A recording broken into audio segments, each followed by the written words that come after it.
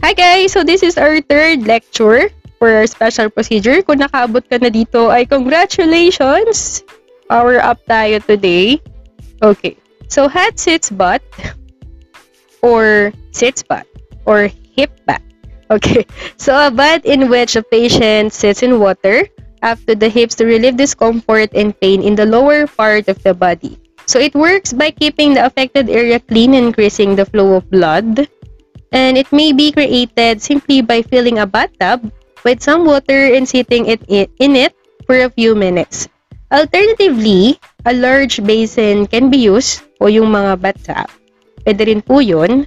And then, there are also several devices, special devices, that fit into the toilet bowls.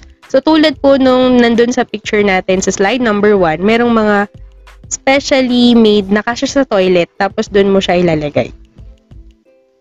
So, it may also be either warm or cool, but some people find alternating between hot and cold water suiting. So, syempre kapag hot yung nilagay mo, check mo din, baka naman nag-burn na rin. So, kaya dapat i-check mo siya from time to time. So, it may be filled with just water or substances such as salt, baking soda, or vinegar can be added.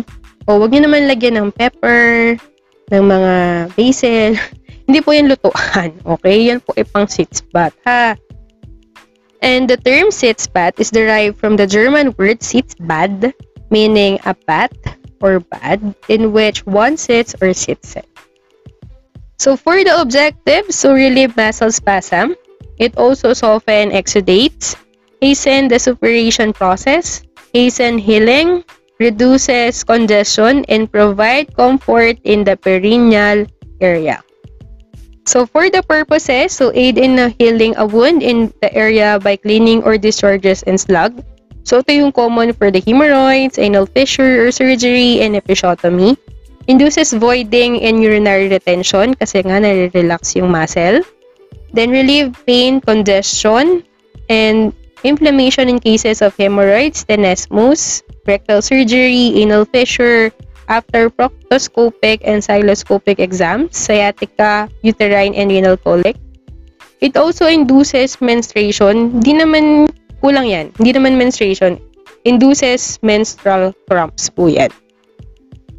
So, for the indication, hemorrhoids, anal fissure, surgery, episiotomy, and uterine cramps.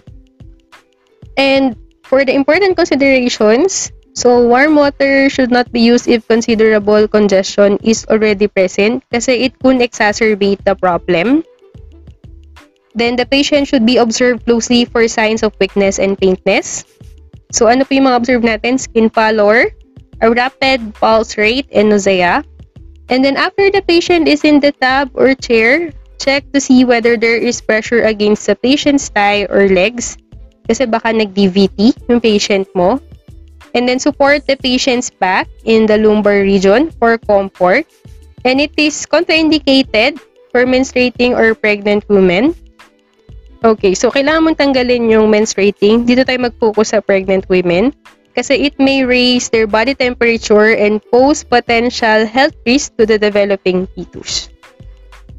So for the equipment, so sitz bath half filled with water, 105 Fahrenheit, pitcher of water, 130 Fahrenheit, bath temperature, ice cup with cover, new set of clothes, kapag nabasa yung patient mo, bath towel, bath blanket, inflatable ring. So slide number 8, so this is a picture of a patient with the nurse assisting for sitz bath. So for the procedure, number 1 is to check the patient's order for sitz bath patient to know if it's really indicated for your patient. Number 2 is prepare the materials needed to save time and effort. So take mo na yung linen to the bathroom, fill the clean tub about 1/3 full of warm water.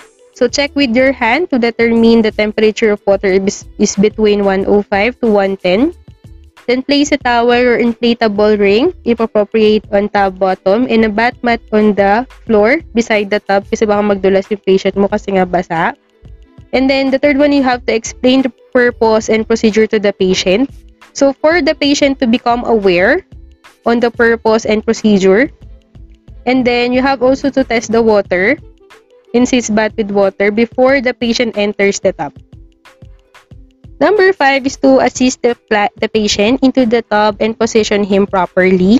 Number 6 is to wrap a bath blanket around the patient's shoulders and drape the ends over the tub to protect the patients from feeling chilly and from being exposed.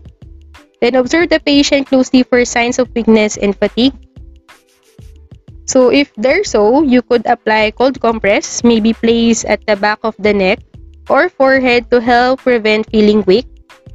Tapos kapag nag-worsen pa yung condition, you have to discontinue the bath. Number 8 is again to test the water in the tub several times and keep it at the desired temperature. So number 9 is do not leave the patient alone unless it is certain that is safe to do so. Number 10 is to help the patient out of the tub when the tub is completed. So normally, hot sitz bath should be continued for 15 to 30 minutes and out of tub to help the patient dry and cover the patient adequately. So number 11 is to assist the patient to his or her bed, where it is best for him or her to lie down and out of drops until normal circulation returns.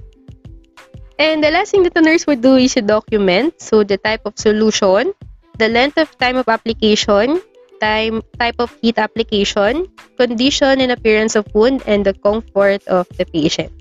So that's it for Hot Sitz Bath. So that is our third special procedure lecture.